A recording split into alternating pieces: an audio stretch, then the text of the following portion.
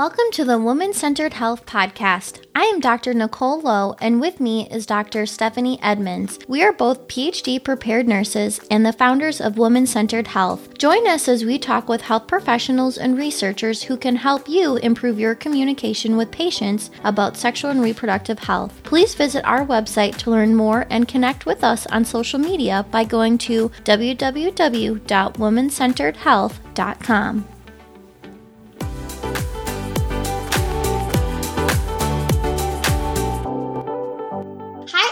And welcome to the Woman-Centered Health Podcast. Today we're speaking with a very interesting guest, Karyn Buxman. Karyn is an international speaker, neurohumorist, and author. She's also a nurse.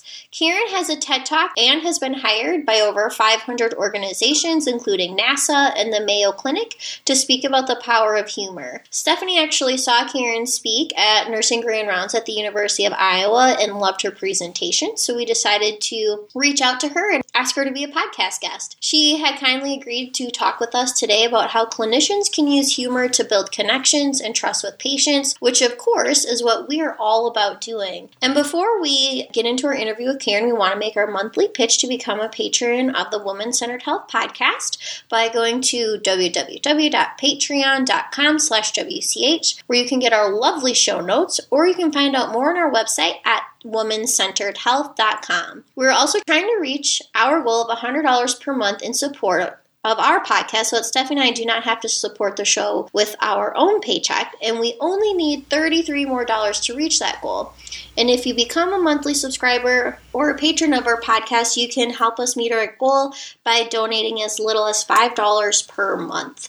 Also, if you like this podcast, please tell your colleagues and give us a 5-star review on iTunes. Hi, Karyn. Thank you so much for being a guest on our podcast today. We always ask our guests to provide a little bit of details about your background, so clinical experience, your educational background, and most interestingly, how you got to where you are today.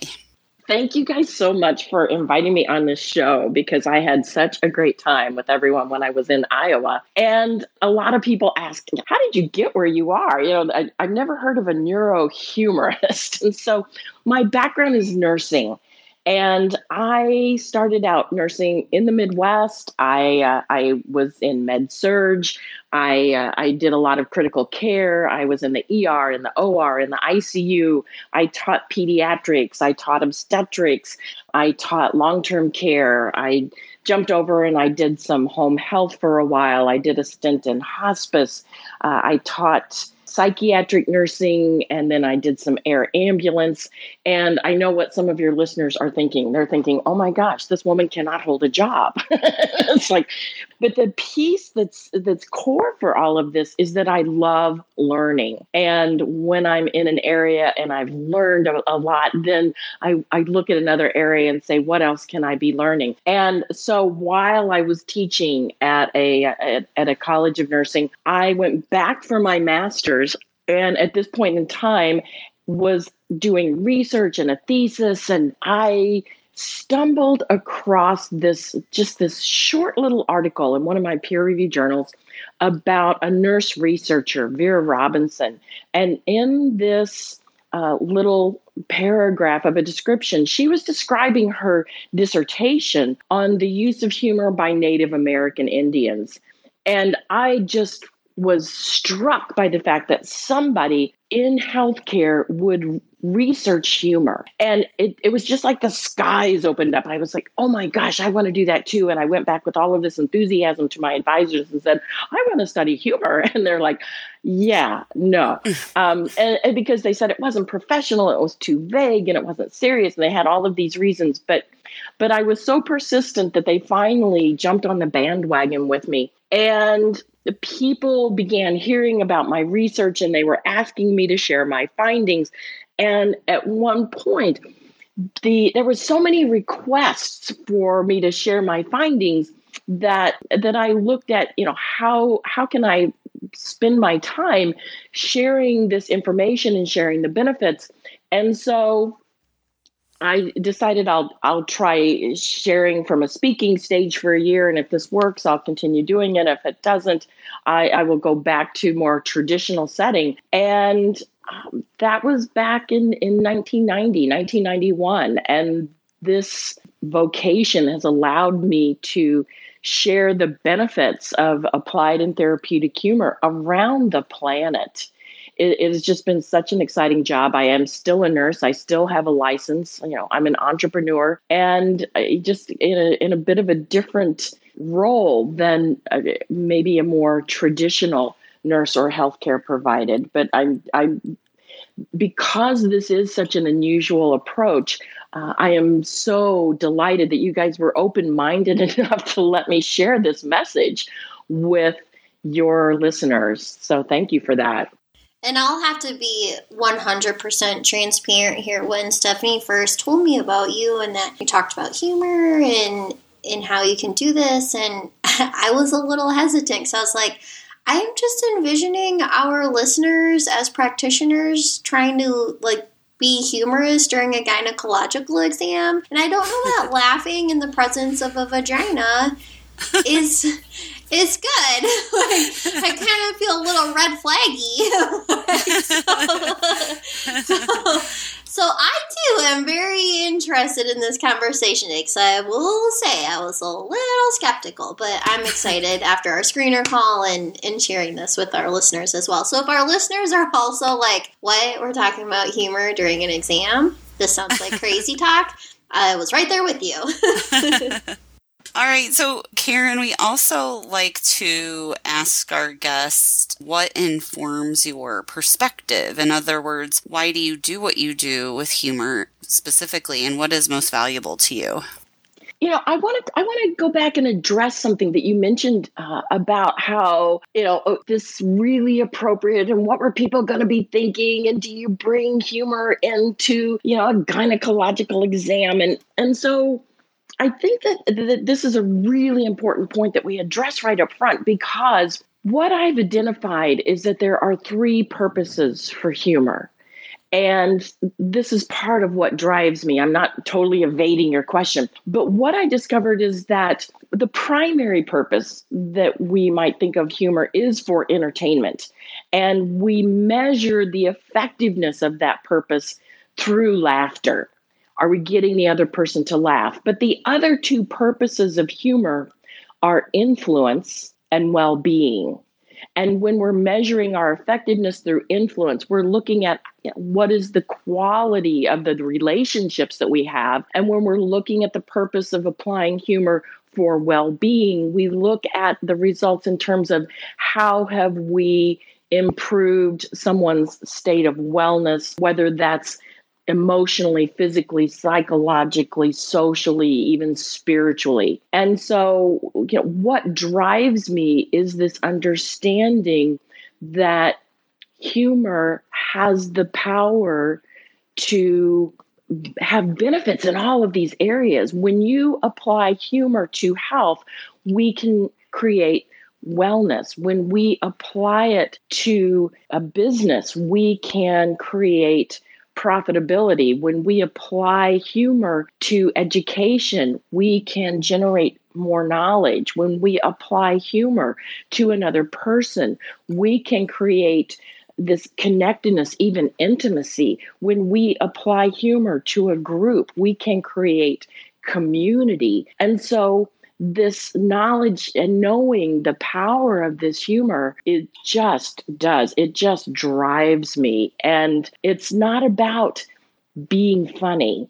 However, when you practice humor over an extended period of time, and by practicing, I'm actually talking about more developing your appreciation for humor. Once you develop a perspective for being able to see humor and hear humor and experience humor, particularly that others are missing, now the being funny will fall into place if that's your desire. Some people have no desire to be funny, and that's fine. That's not what this is about. But that appreciation for humor to connect with another person and to help them be in a healthier state, this is what I think is such exciting news for those who are listening to our discussion today. You're obviously very passionate about humor, so I think that this is a great time for us to just jump right in. And I think that our first question, just to get everybody up to speed, is let's just first talk broadly about your title, neurohumorist. What does that title mean? So, as I mentioned, I've been researching and studying humor for 30 years, but over the last 7 years or so, I really immersed myself at the intersection of humor and the brain. And that's what I am as a neurohumorist. I live at that intersection of humor and the brain because this is such a new field and it's so exciting. And I know some of your people are listening and going, oh my gosh, another neurohumorist. When are they going to get somebody more interesting on? But this field of, I'm sure that's exactly right. They're thinking. Yeah, right. So that's what that means. It's this wonderful, it's like back in the days of when we first discovered Reese's peanut butter cups. Oh, you got peanut butter on my chocolate. No, you got chocolate on my peanut butter. It's like, no, I'm looking at, oh, this is about humor in the brain. And no, you're putting neuroscience on my humor. No, you're putting humor in my neuroscience. But the two, when you combine them, it's just this wonderfully delicious outcome. And again, this is very exciting. New field, new territory. Yeah, so you mentioned in your introduction that you just kind of came across this article when you were in graduate school about humor. So I guess what resonated about that article and humor for you? So especially related to the science of it. Yes, because up until that point, I had not been introduced to the concept of humor as anything other than entertainment. And this began to open the doors for me but wait, there's more. So this exploration of, well, how could we harness humor for our benefit? So when I started researching this, part of it was lacking. There was not a lot of research at the time. This field is growing leaps and bounds. But initially, there wasn't much more than what had been the interest that had been produced by Norman Cousins, who wasn't even a healthcare professional. But he wrote a book back in the 70s called Anatomy of an Illness. A lot of people are familiar with this story a little bit. He was a gentleman who had very debilitating ankylosing spondylitis. His physician had even said that this could be something that he could die from.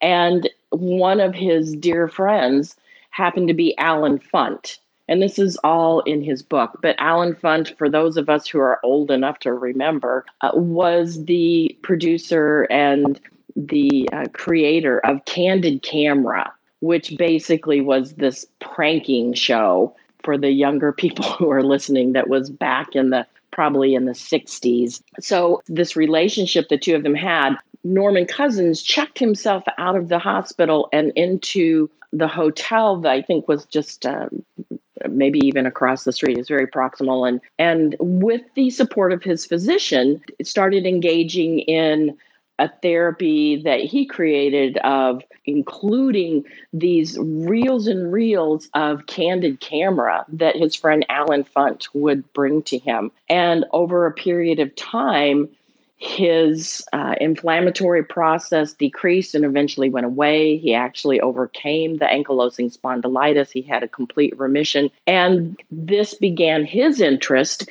and his journey in what was to become the field of psychoneuroimmunology. And even though he wasn't a healthcare professional, he was an editor of the Saturday Evening Post.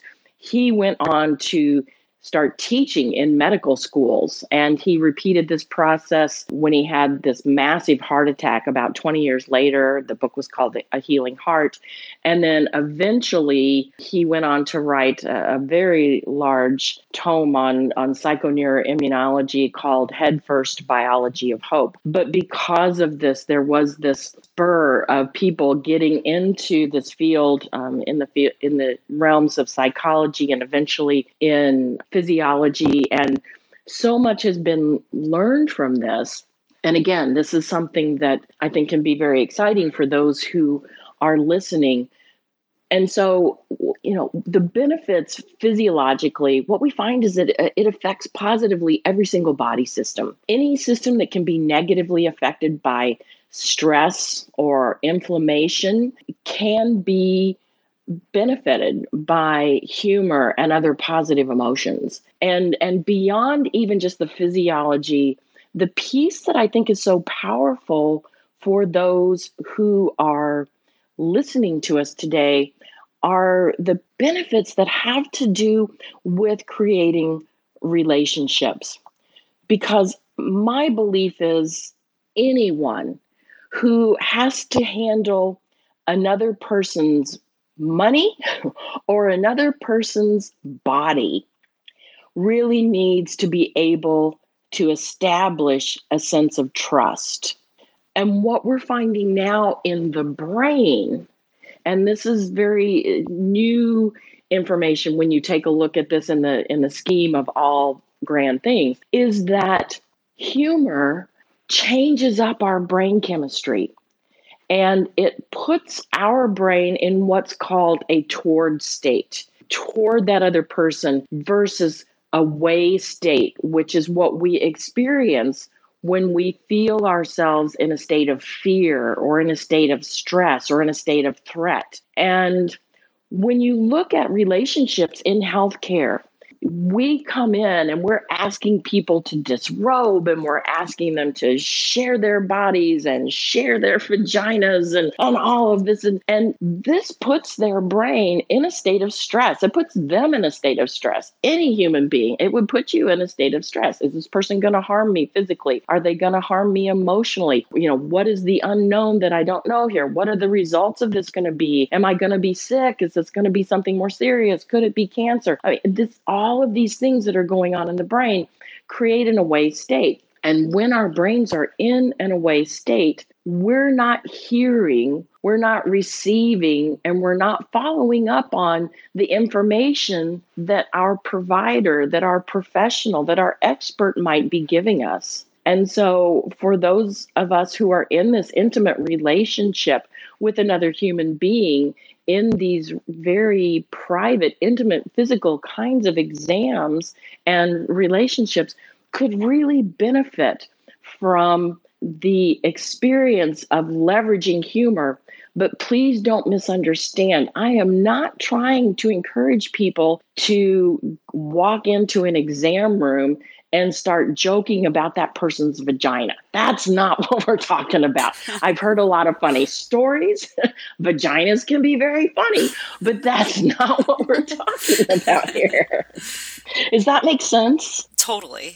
Yes. So Karyn, you bring up a good point then. So then if you're not trying to teach our listeners or us how to be funny or to come in and be funny, then what is your message? What I would love for the listeners to take away here is that all of us, can use humor to build that sense of trust and build that sense of safety without ever telling a joke, without ever having to be funny. And this is a skill set. This is something that takes some time to develop. And I think the very first step is to assess your own ability to appreciate humor. What I find in the healthcare profession, so many people tell me this, that it just breaks my heart, that because of our intense schedules and because of the rules and the regulations, and we only have X amount of time with the patient, and we've got all of these things that we're spread so thin that we really don't have the time to see the humor in situations. People tell me, oh my gosh, it's been forever since I've laughed. And I don't even know if I have a sense of humor. And I think everybody with a healthy brain has a sense of humor. It's just that many of us have been socialized, and maybe by teachers, maybe by colleagues, maybe by bosses, maybe by parents, but we've been socialized to clamp down on that. You're goofing off, you're having way too much fun, and you're not being serious. All of these kinds of questions. People who are high performers tell me, but what if I'm not seen as professional? What if I cross the line? And because of this, they hesitate to experience their sense of humor. And I'm asking you to start from a place of even being aware of what your sense of humor is now. And my definition of sense of humor is the ability to find amusement that results in a smile, a laugh, or feelings of enjoyment. What are the things that amuse you? And to be able to experience this, because what I find is I want you to raise your awareness of your self-talk. Is it okay for you to have a sense of humor? Is it okay for you to express it? And to start opening yourself up to opportunities of listening and watching for the humor that is abundant around you. And I can already hear some of the thoughts of the listeners. They're going, oh, but you don't understand. There's nothing funny happening where I work. And my response to that is, if that's your belief, that's your reality.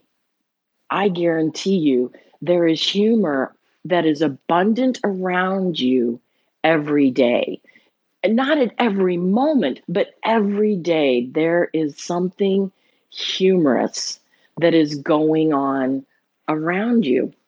How can you tap into that? And going back to our brains, we have the reticular activating system in our brain, which is a filter, very much like the internet. I don't know about you guys, but have you ever clicked on a pair of shoes that look like, oh man, those look interesting, but I don't have any time to go shopping. And so you go to a different web page and man, there's those pair of shoes again, or a similar pair of shoes. And there's things that start popping up in ads all over because the internet says, oh, you showed interest in that, so we're going to show you more of this. That's what the reticular activating system does for your brain.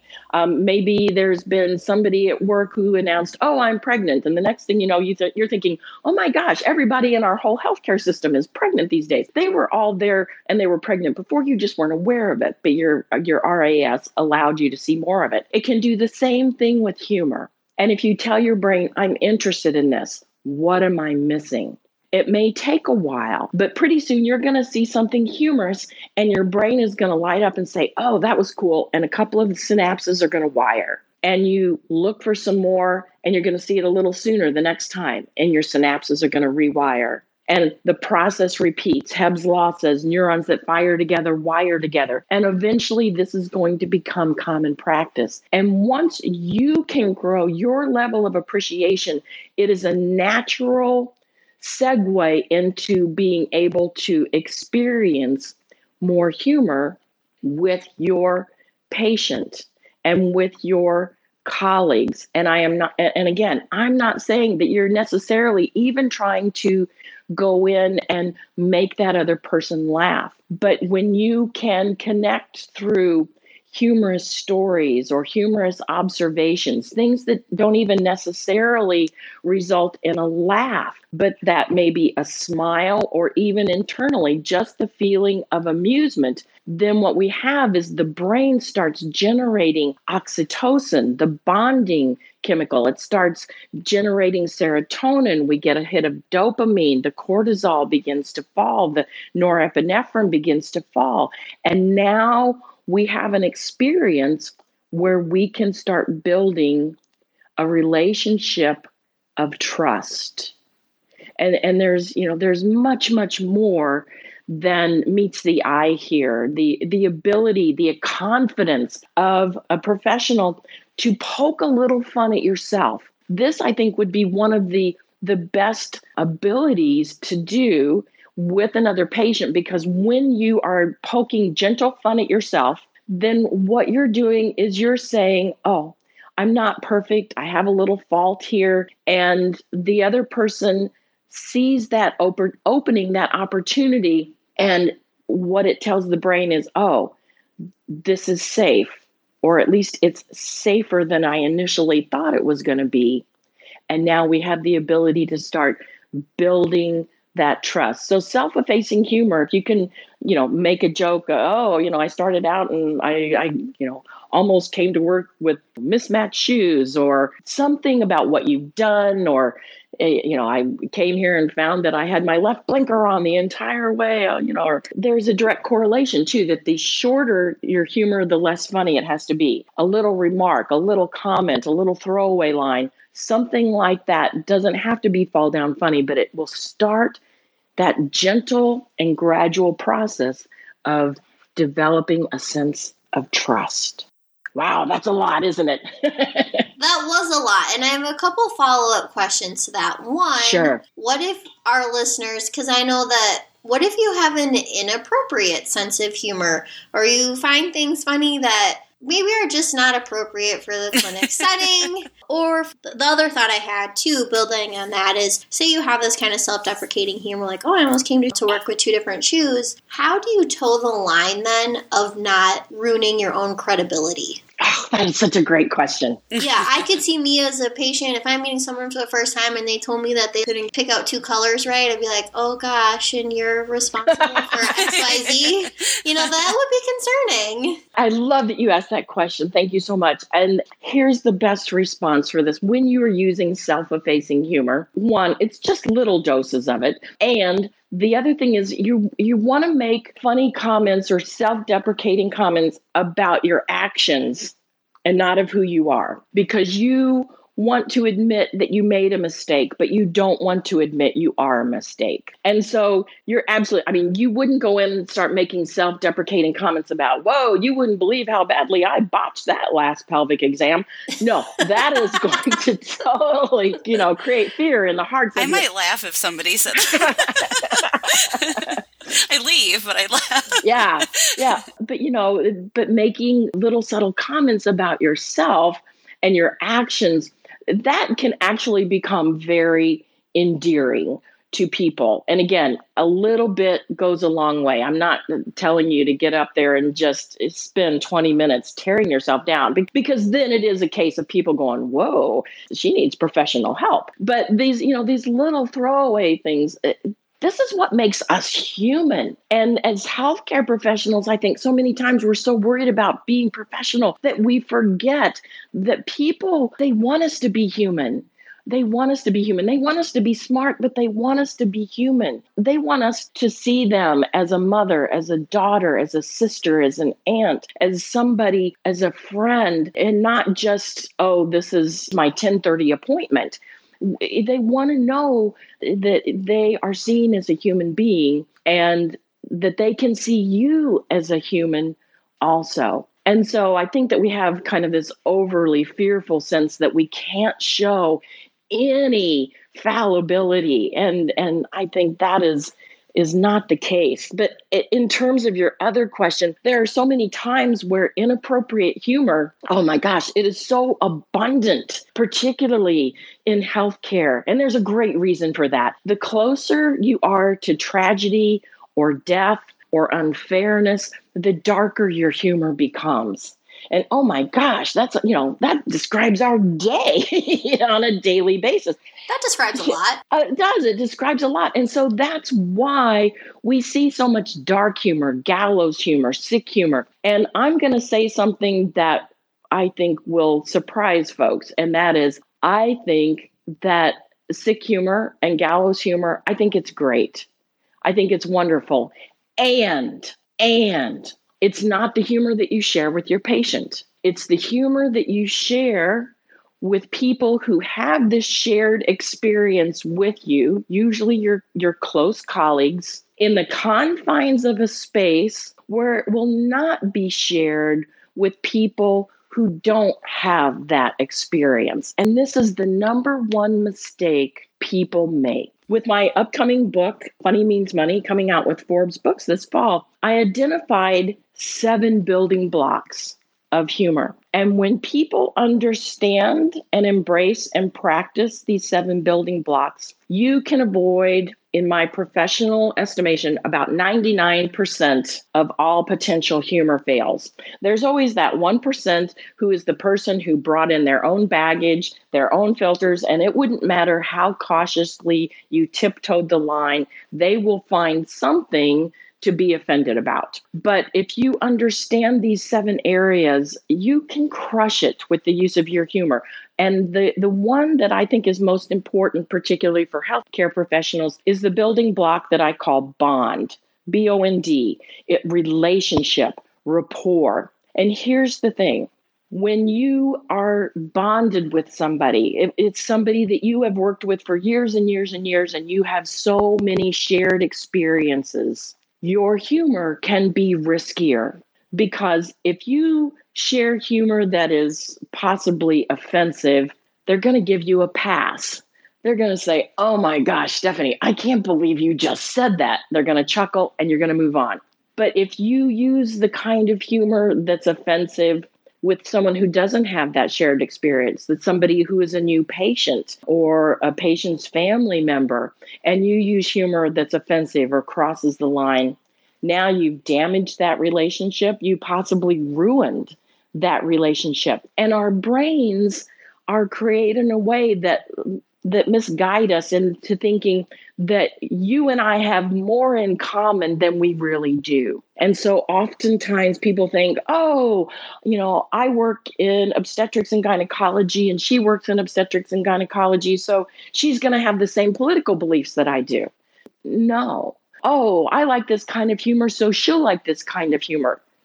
No, we can't make those assumptions. And so when in doubt, leave it out. But if you're in the confines of the group and you know that this isn't going to be shared with people that it could be potentially harmful with, dark humor, gallows humor, oh my gosh, this is a survival skill. If I've said it once, I've said it 1,000 times. People who can't laugh leave our profession, because we have to have healthy ways of coping with the horrendous things that we see, with the unfair things that we see, with the situations that are so intense and so stressful. We have to have, and I'm not saying that humor is the end all be all, but it certainly is recognized as a healthy coping mechanism. Unlike smoking or drinking or binging on other kinds of things or drugs, humor, when used appropriately, is an extremely healthy coping mechanism. And so I highly encourage people to use it. It will bond you. It will connect you. An example of this is, she was a nurse practitioner and she was telling me about a patient that she was going to perform a pelvic exam on. And this was in a very poor part of the country, people who didn't have the means and access to health care that is appropriate. And so she went in it was a southern state, southern accents. And when she walked in to see her patient who's up in stirrups, and she said, "So, okay, is this your annual?" And the woman said, "Oh, no, ma'am, this ain't my annual, it's my vaginal." Now, healthcare provider to healthcare provider, that was funny. We both laughed about that. But to share that with somebody who isn't in our profession, to share that with somebody who is a patient or a family member, I would never repeat that kind of humor to another person. They wouldn't get it, they wouldn't understand it, and they'd most likely be offended by it. So does this make sense to you? Yes, it definitely seems like there's also maybe you can speak to this as well, almost an intelligence that needs to come with using humor. Yes, you are so right on that. And there is a connection to the appropriate use of humor and emotional intelligence, because what this means is your ability to step into that other person's shoes and to be able to empathize with that other person.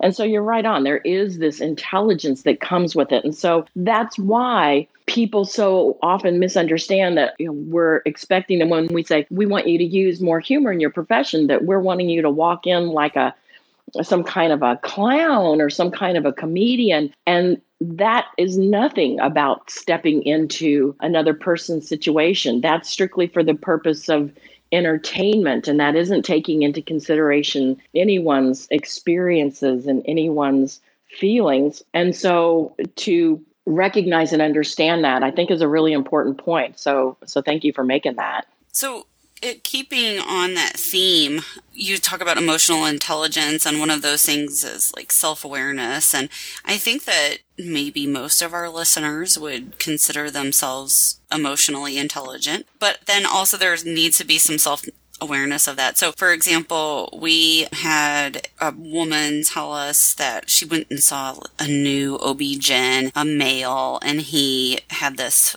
fun-o-meter button on his lab coat, and she found that offensive, and I can definitely see how somebody would think that. And I'm sure he was well-meaning. So, just kind of talking more about that, like appropriate, or how to maybe check ourselves a little bit. And also, if we feel like we see another provider or clinician being inappropriate, how to sort of step in. Great questions. And I like this because you're asking such high level questions. And so that's really a sign that you're understanding this and you're getting this. And so what I would say with the funometer is that I would say that a good number of people would find that funny, would find that appropriate. But what we need to take into account is that, again, it's not for everybody. And we can't do a one size fits all. And so when we're looking at the kind of humor that we're going to be sharing with somebody, or as we come into our day, I would have to ask myself, if I'm going to be wearing something all day long, does that mean this is going to be something that would be appropriate to 100% of the people that I interact with? And if there's any doubt, then I would say, probably lose it. Maybe it would be appropriate for certain patients or certain times of the day. But until I had an established relationship with someone, I would start with something much more subtle and much more self-effacing than I would that is more outward in terms of that kind of humor. And so to be taking this into account, and if you see a fellow colleague who is experiencing or expressing humor that you feel is inappropriate, I feel it's our responsibility to take them aside and share that with them. I think that's how we grow this field. And I would certainly do that for a student. I would do that for a colleague. I would do that for other people, to just take them aside and say, hey, personally, I thought that was very entertaining, but I'm not sure that it was really appropriate for Mrs. Smith. And, she's so stressed out, and she is, her brain is just seizing with stress alerts that, there might have been a better way to approach that. What do you think? And get their input on it. Because I think, everybody's doing the best they can at any point in time. But I wouldn't just say, tell that person, oh, don't use any more humor.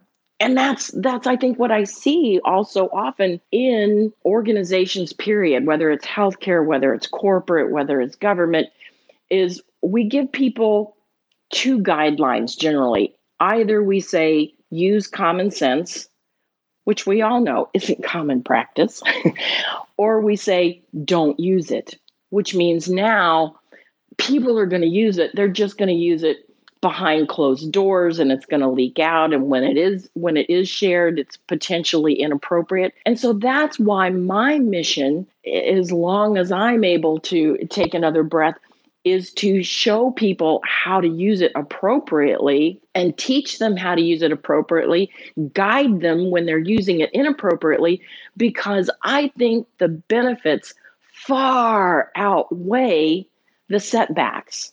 And so with that particular gentleman, he may have upset one patient and he may have delighted 15 others during the course of that day. I don't know. I wasn't there. But with some guidance, then he could take his success rate from maybe 80% to 90% to 95%.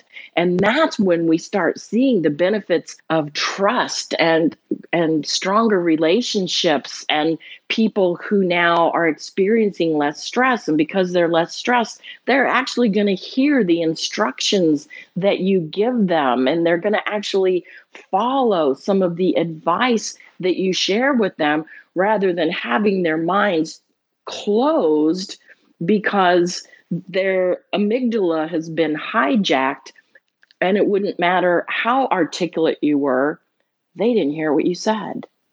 And even if they heard it, their cognitive capacity was so low that they wouldn't begin to be able to integrate it. Yeah, I guess what I'm hearing a lot is, because humor is so important, it's worth taking that risk to maybe fail sometimes. I totally agree with that. And I think that's maybe what we don't necessarily do. And I think as clinicians, for the most part, we're kind of perfectionists. So we don't want to fail because failure is a big deal in our profession. Failure is a big deal. And when we're talking about brain surgery, when we're talking about these delicate kinds of procedures that we do, the risk is much higher. But for us to start taking gentle steps and being willing to occasionally fail, you can't grow if you don't fail. We didn't come out of nursing or out of medicine with being shown how to do something, and then we did it 100% correctly from that point on. We had labs, we had opportunities to do return demonstrations, we had different kinds of experiences where we got to practice our skill set. And I want people to understand that this also is a skill set and that you're not going to get it 100% right. I still don't get it 100% right, but I know that when I do make a mistake now, I'm aware of it much more quickly. And it helps me to course correct for the next time that same kind of experience comes up. But if you don't start practicing, you're never going to achieve any level of mastery with this. And so I love that point that you just made. That was brilliant. Thanks. I was also thinking of, and I don't remember the movie well, but I think the classic example of a funny clinician is Patch Adams. Yes. And I remember, I was pretty young when I saw that movie, but I think he failed a lot. But yes, I think in the long run, that's how he's remembered. I will tell you this also, that Patch Adams, I know Patch Adams. I've shared the stage with Patch Adams. I love that he has introduced this concept, and quite honestly, Robin Williams was the perfect person to play him. But I also will tell you, he is an exaggeration. Even in person, he is an exaggeration. He is not what I would suggest that I don't want to say ordinary, but the everyday, healthcare professional.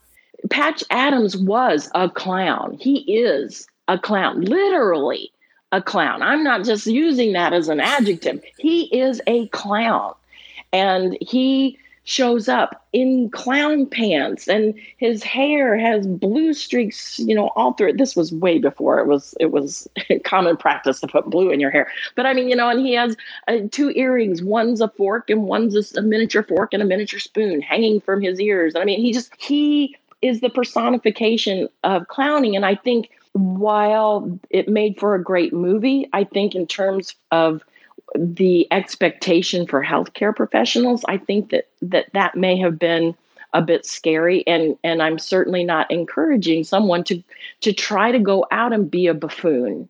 That was authentic for him, but he is a one of a kind person, and I don't think that it would work for most people to practice that level of humor with their patients. But it was a great introduction, and to maybe open our minds to the fact that humor can be healing and that humor can be a skill set. And so while we don't want a bunch of Patch Adams running on every hospital floor, the fact is that a healthcare provider and a high performer who is open to mastering the skill set of humor is going to have a much more effective relationship with their peers, with their patients, with their family.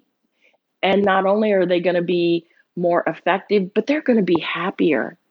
They're going to have a happier life. And who wouldn't want a little more of that?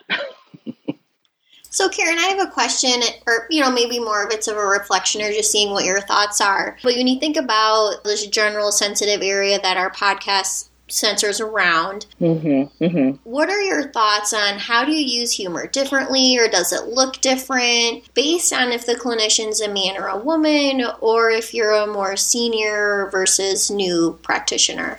Yes, these are great high-level questions. And I'll go back a little bit earlier to my analogy or my explanation about when our brain is in a threat state. And so this really depends on the patient and healthcare provider's relationship. And so does it make a difference to that particular patient? Does the woman care if it's a man or a woman? For me, I'm comfortable with either. I'm a healthcare professional. I have had babies. I gave up my humbleness and humility a long time ago. I don't care. But for some people, that's a really big deal. And so for them, say, for instance, a woman has a female physician who comes in to examine them, or a female nurse practitioner to come in and examine them, that may produce less of a threat state for their brain. It may create a big threat state if it's a male. But for the next person, it might make no difference.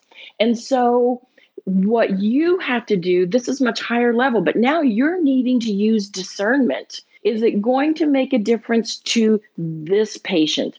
Or even is it potentially going to make a difference? That there is a broad age difference, that there is a gender difference, that there's a cultural difference between us. And if so, how do I incorporate that knowledge into my overall practice of how I'm going to interact with this patient? And so taking that into account, knowing this situation might actually increase their threat state, then what can I do to lessen that threat? What can I do? And it may be a very subtle threat. It may be a very big fear for them. But what can I do to decrease that? And what kinds of, now I'm using, again, tapping into my emotional intelligence, putting myself in their shoes and saying, wow, this may be a very uncomfortable situation for them. And how can I lessen that? And humor is just one of the many tools that you can use. This is the beautiful thing. You have a huge tool set to pull from. But what I see so often is that healthcare professionals don't include humor in that toolkit, in that tool set. And by doing so, they've really cut themselves short from something that could be very effective and bonding in a situation. So what do you do in these situations if you do suspect that there is going to be some kind of a threat state because there's a gender difference, because there's an age difference, because there's a cultural difference, or whatever it may be? How do you start looking for commonalities? What are the commonalities that you do have? And this is really one of the fun things about humor and one of the skill sets that I teach.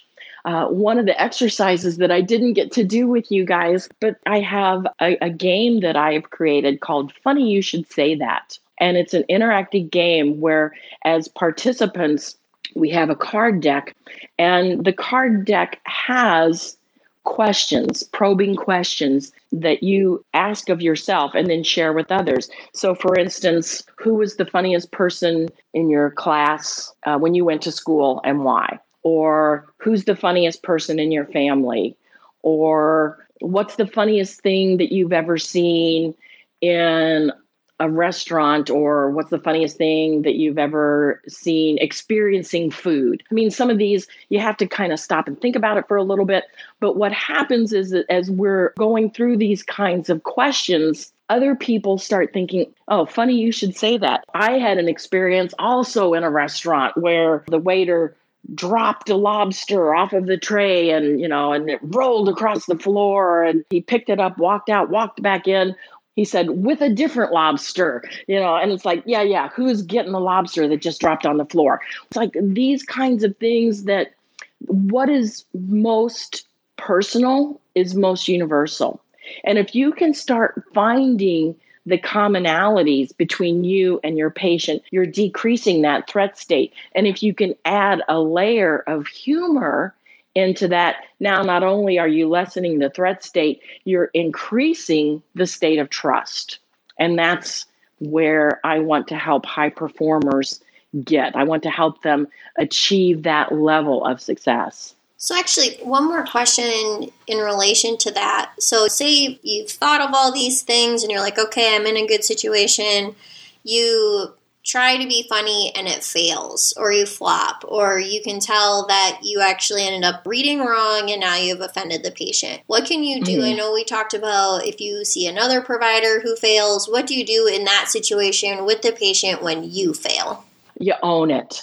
You own it and you address it and you learn from it and adjust accordingly, because you're going to fail sometimes, and we shouldn't be afraid to fail. But the more ready we are, the more prepared we are, it definitely decreases that. But we're still gonna guess wrong sometimes. And again, I think that overall the benefits outweigh the risk. But to say, wow, I totally misjudged that, and from your expression, I can see you didn't find that funny. I'm really sorry, but I really want you to know that I value and I honor the fact that you're putting your trust in me, and I want to earn that trust. And so please forgive me that didn't work, and just know that your health and your wellness is my utmost priority here. And move on. Don't ignore it. Don't try to fix it.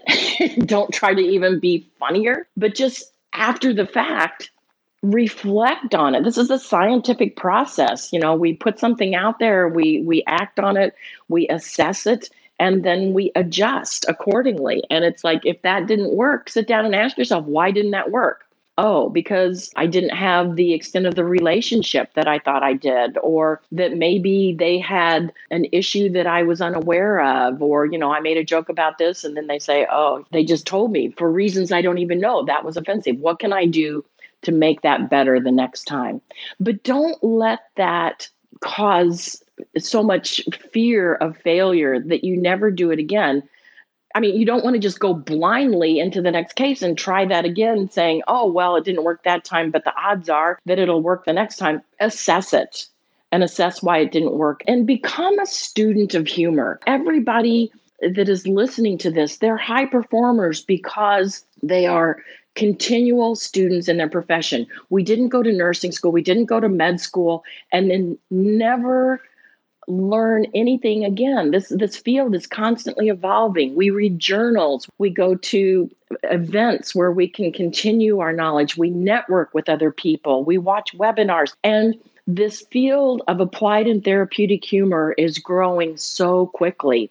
And there are resources out there. There are articles out there if you research them. There's tons of evidence-based articles out there in peer-reviewed journals. And one association, I have no financial connection to this association, but the Association for Applied and Therapeutic Humor, AATH.org, they have an annual conference. In 2020, it'll be in New Orleans. I think it's the third week in May. And they have CMEs. They have CEUs for healthcare professionals, for social workers, for educators, for people who understand that applying this to their profession will make them better. And so continually be learning. And if there's any way that I can be a resource for people who are listening, please reach out to me. And there will be information in the show notes, I'm sure, on how to do that, because I am committed to helping high performers be better at what they're doing and to achieve their desired outcomes with the additional use of strategic humor. And again, it's such a powerful tool that you don't want to not have this in your repertoire of skill sets.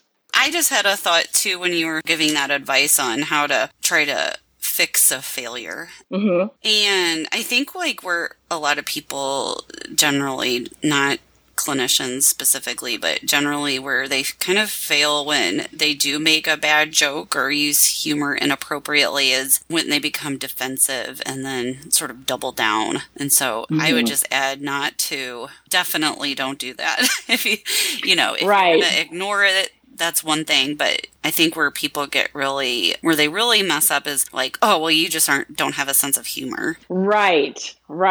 And the other thing is, being aware of your patient's sense of humor.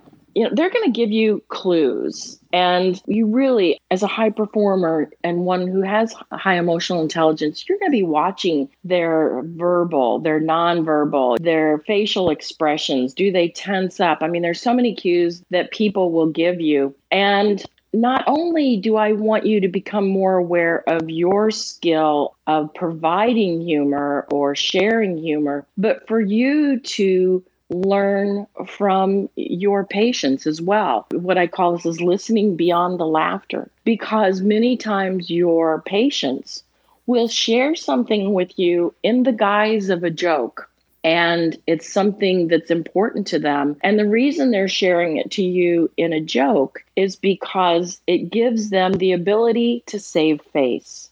And if you respond the way they hope you respond, which is with empathy and a healthy response, then it's a win. But if you just laugh it off or you don't respond, they can still save face by thinking or saying, oh, I was only joking. I was just kidding. Again, this is a skill set, and there's so many layers to it. But this was an example, and it's not an obstetric example, but it was a gentleman that I was caring for many years ago who had come in for testicular cancer. And so they were going to do an orchiectomy.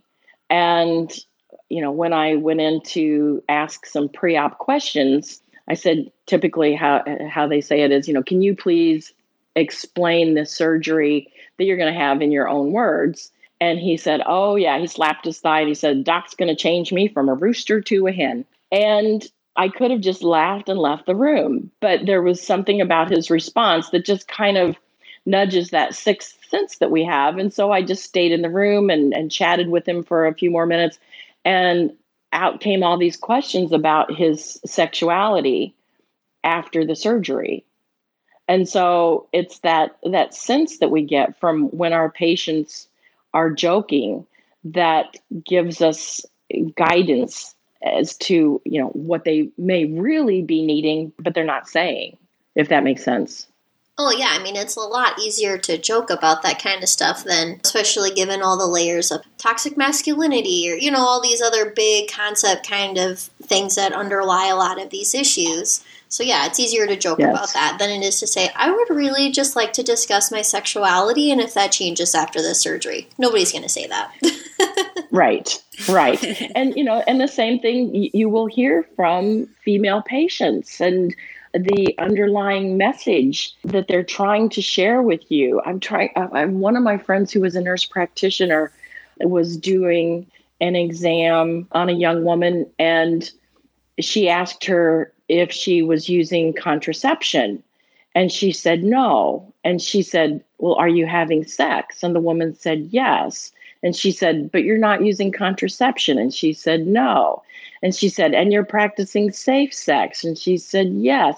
And it just was like, and the woman was, kind of joking, but not joking, and it took a while before my friend finally realized, she has a lesbian partner. And so she is practicing safe sex, but she doesn't need contraception. But it was just this back and forth conversation that, again, people may not just come right out and tell you something that they're not comfortable sharing with you initially because they're not sure what your response is going to be.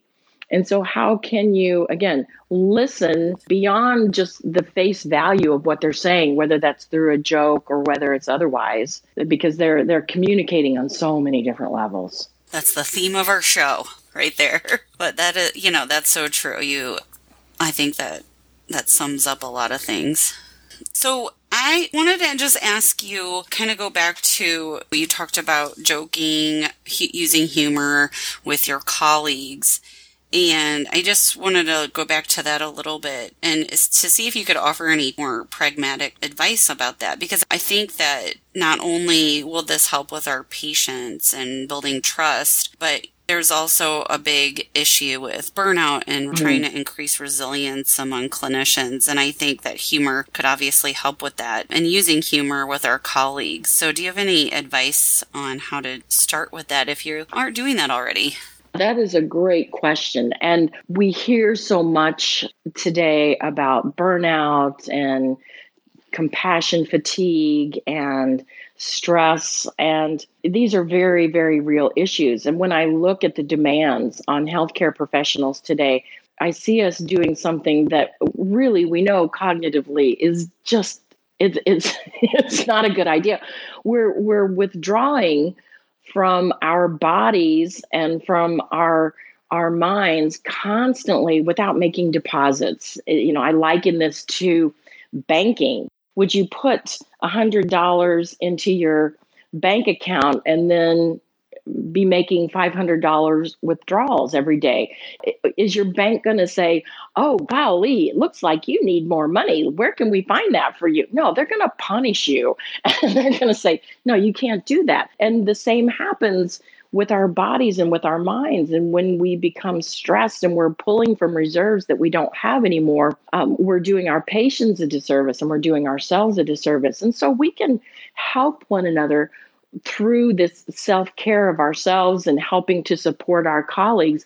And humor is a great way to do that, to be sharing these like experiences and sharing the funny stories that we have and the funny examples.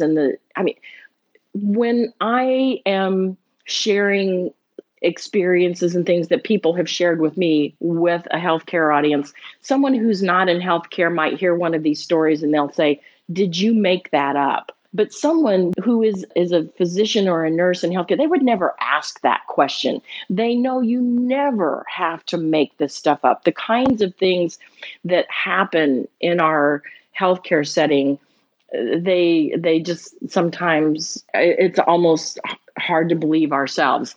And to share that, but again, recognize that we have to share these things within the confines of a group, because people outside of our profession would never understand. A couple of nights ago, I was with some friends who were nurses, and we were comparing stories that we had when we were in the ER. And this one nurse was visiting. He was from Canada, but he was sharing a story about he worked in rural Canada. And he said that in their ER was this older, kind of curmudgeonly ER physician. And a young man came in who his chief complaint was that in the shower he had slipped and fallen onto a Coke bottle, a soda bottle, Coca-Cola, and it had to be retrieving the foreign object, obviously, from his rectum.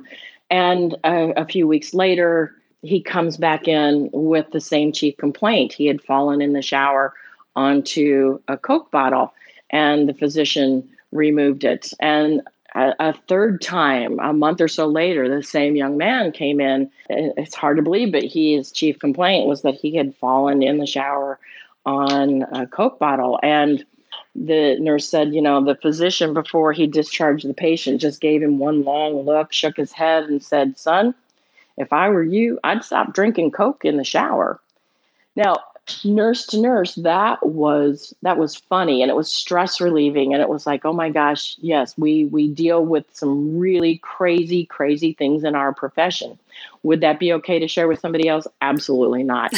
But because we've seen the crazy things that happen, and we can both commiserate and go, I know, you're never going to believe what happened when I was at work the other day.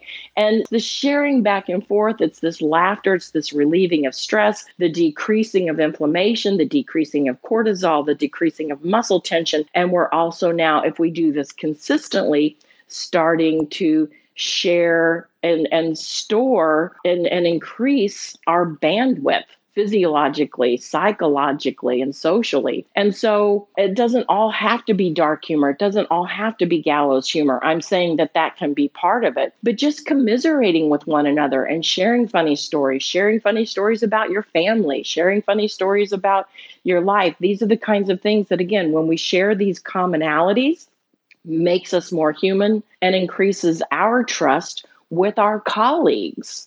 And we need to be able to trust them. Need to be able to depend on them. And so by using this, we are building this community so that not only can we perform better, but by raising the tide, we're raising all boats. We're lifting one another up so that we can all be better performers. So we've talked a lot in general about some tips. I know you've kind of scattered this through our entire conversation, but just curious if you have any more tips or just maybe a little summary that you'd have for using humor appropriately, especially in a sexual and reproductive healthcare setting. And then also if you have any tips on like what you think would be funny or funny things to say.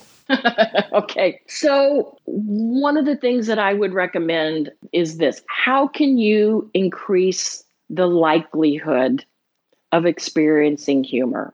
How can you manipulate the environment so that it's more conducive to experiencing humor? Some places that I have worked with, maybe in the waiting room, they've done something to increase the humor experience. One particular clinic that I worked with, it started out that the employees would cut out cartoons and laminate them, and they put them in a basket in the waiting room.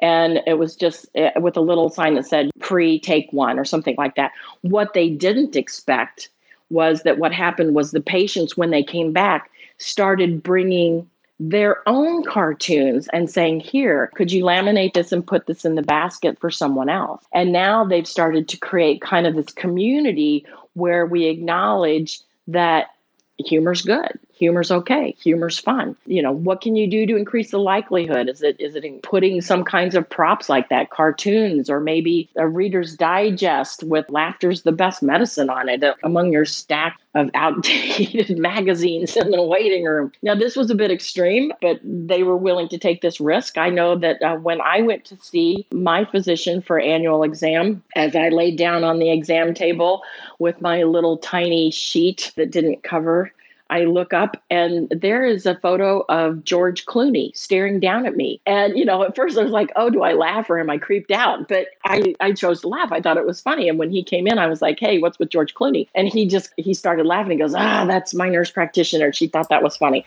And so, but in the other exam rooms, there were pictures of kittens and puppies and things on the ceiling, acknowledging that you're going to be on your back when you see these.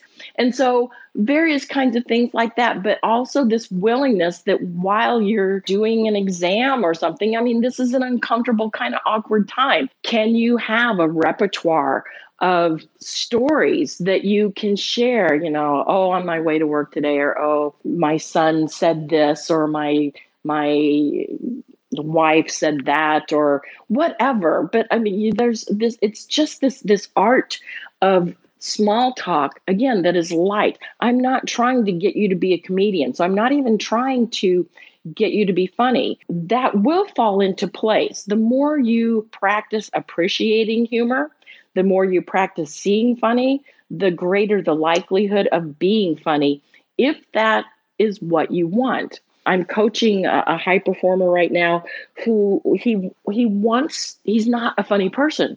And he said, I want to be more funny spontaneously.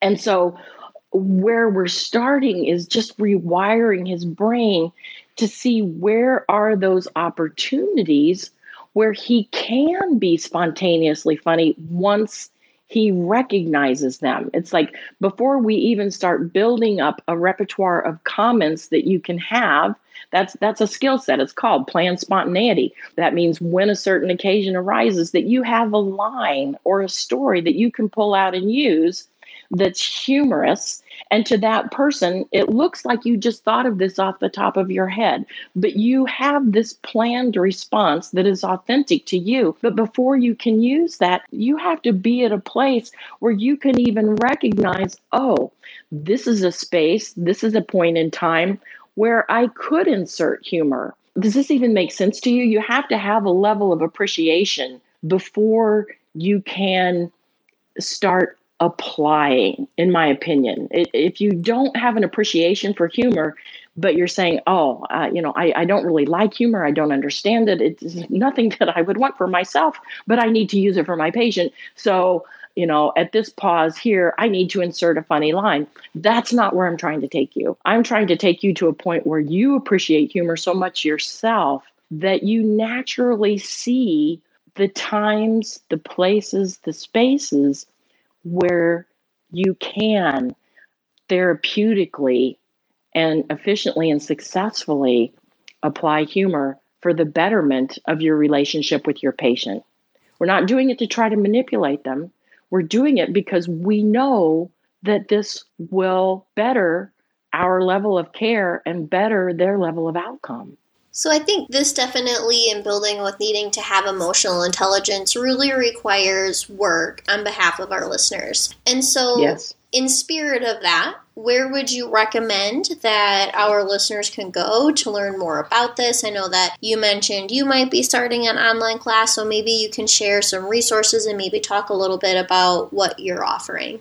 I would love to share that with you. As you mentioned, I myself do offer ongoing services ranging from a monthly class that I hold for people who want to increase their knowledge and their skill set, to coming in and speaking for organizations and longer kinds of workshops. And there are other professionals out there who do this as well.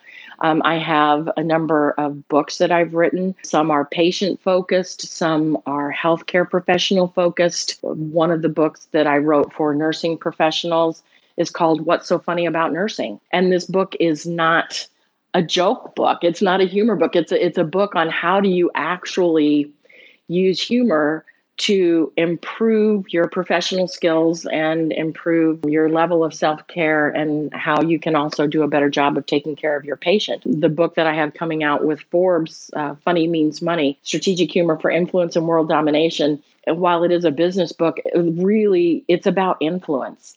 And how can we use humor to influence others? And again, with great power comes great responsibility. We're not trying to use our powers for evil. I mean, we're wanting to use our humor power for the benefit of our patients, but learning how to use humor to influence our patients and to influence others will allow us to provide a higher level of care. And so if any of your listeners are at all interested in how they can get more information, they could either email me, which is Karyn@KarynBuxman.com.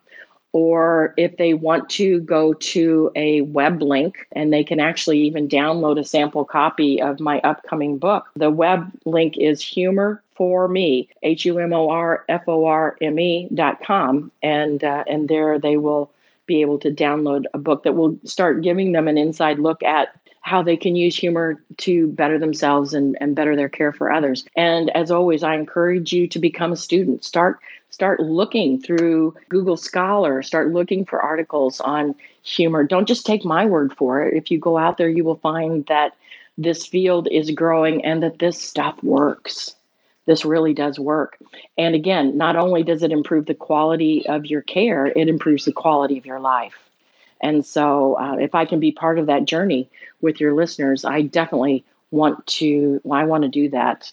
I also think it's important to let our listeners know that this isn't an episode where we are endorsing, we are not receiving contributions from Karyn. We genuinely just wanted Karyn to be on the podcast as a tool. So we consider this one more tool for your toolbox, and just want to be transparent that we have no monetary relationship or anything happening with Karyn. We just really wanted you to see humor as important, and then also have some tools for you to help with your communication with your patients. Yeah, thank you, Nicole. I feel like this is a great first approach. And actually, we've gone even, more high level than you guys have asked such great questions that we've gone higher and deeper at the same time than a lot of the interviews, partly because a lot of them are just shorter, but also because of this, higher level of emotional intelligence and cognitive ability that your audience has. So I appreciate that. This has been fun. Oh, good. We get paid to overthink things. Yeah, we do. So, Karyn, before we wrap up, I just wanted to touch on something that you said at the Grand Rounds here, and that's about just generally for clinicians and just us as people, or, some of our listeners are not clinicians. How can we bring humor into our own lives, especially if we aren't necessarily think that we have that going for us right now? Oh, that's a great question. That is a great question. As I mentioned earlier, part of the process, first of all, is to see funny, and that is to just start raising your awareness, whether it's something that funny people say or something that you've seen written in charts or otherwise. But a second thing that I would recommend is, again, manipulating the environment. How can you manipulate your environment to increase the likelihood of experiencing humor? And this is a combination of physical things. It even includes people, but I have a repertoire of availability to humor so that when I need to access it, I can get to it quickly. On the one hand, there are a lot of things in my work environment, whether it's funny books or funny magazines and funny TV shows and things that I have bookmarked on Netflix and such, but also right on my phone. And I mean, goodness, these days, who is ever within, reach of their phone? It's with you all the time. And I have tons of things on my phone that, again, increase the likelihood. I have funny audiobooks. I have bookmarked things on YouTube. Oh my gosh. If the quickest hack I think I could recommend to anybody is quick, Google laughing babies, because of the mirror neurons in our brains. It's just impossible almost to watch laughing babies and not at least feel some kind of stir of amusement. Our brains are just wired that way. Our brains are wired for us to laugh. I don't know if you ever thought about this, but babies who are blind and deaf, they still laugh. We are wired. We are hardwired to laugh. So how can we increase the likelihood of that? I have social media pages. I have Pinterest pages. I have all of these kinds of things that I have carefully built into my environment to increase the likelihood that when I need it, I can get to it. And the other piece of that is I've also created an accountability partner. She and I have made a commitment to one another that every day we will send something funny to the other person. And we may miss an occasional day, but on a daily basis, this is what we do. And here's what happened that was an unexpected benefit for me, because my best friend, she is so successful, and she's a successful author and speaker and all the things, but she suffers from anxiety and depression. And she's very transparent about this. I'm not telling anybody something that she wouldn't tell you. And so I felt like this was my gift to her. Every day I'm going to find something on the internet or whatever, and I'm going to text it to her. But what happened was that in my starting of my day every day to find something humorous for her, it started reframing my day. Because now that's part of my daily routine, and consistency is another piece of this if you're wanting to build bandwidth. So every day, part of my routine is experiencing humor for at least 20 minutes, if not longer. And so part of this is immersing myself. And when I find the humor, now my norepinephrine drops, my mood increases. I feel better because I have found this humor. And when I share it with her, now I get an extra dopamine kick and an oxytocin blast because I have done this act of kindness for her by paying it forward. And so if you can have an accountability partner, that will help in your consistency. And really, so much of this is about doing it intentionally and consistently over time. And now you're really going to start reaping all of the benefits. Yeah, I love that perspective. It's like diet and exercise and humor. Right? Humor sounds a little bit more fun than right. We don't need to break sugar, a sweat. Right. We don't have to go to the exercise. We don't have to go to the gym. You don't have to break a sweat. You don't have to break a bank. You don't even have to eat kale. You can do this. And by gosh, you can enjoy it. Right. Well, Karyn, thank you so much. Nicole and I would both personally like to thank you for your time and commitment to advancing sexual and reproductive health through communication. Do you have any last thoughts you would like to add before we end? Oh, yes, I do. Let me add this. As I mentioned before, I love learning. I love reading. And one of the top 100 books I think everybody should read in their lifetime is by Viktor Frankl, who was a survivor of the Holocaust. He was actually a prisoner at Auschwitz, and he went on to write an amazing book called Man's Search for Meaning. And my favorite quote from his work is this: between stimulus and response, there is a space. In that space lies our freedom to choose our response. In our response lies our growth and our happiness. Stimulus, response. There is a space. And there are so many things that we can choose to put in that space. So many times we're just an automatic pilot. We don't even choose to put something in that space, but to choose not to choose is actually a choice.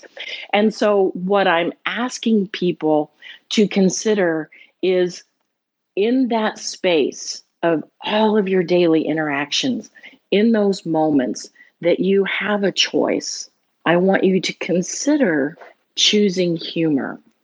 I want you to consider choosing humor not by chance, but by choice. And if you do that, I guarantee you the quality of your life is going to be the better for it. And so I thank you guys so much for letting me share all of this information with you today. This has just been an absolute delight. Oh, awesome. Well, yeah, we have enjoyed it too. Yes, and this is probably the nerdiest conversation I have ever had about humor. I mean, the level of biology that just happened with humor, I mean, it's a little mind-blowing in and of itself. So, first for everything. Isn't it? And as always, we hope that you enjoyed another episode of the Woman-Centered Health Podcast. We are always looking for new supporters, sponsors, and guests. So if you'd like to be on our show or know someone who you think would be perfect, let us know. You can find more information on how to support us and contact us on our website at www.womancenteredhealth.com.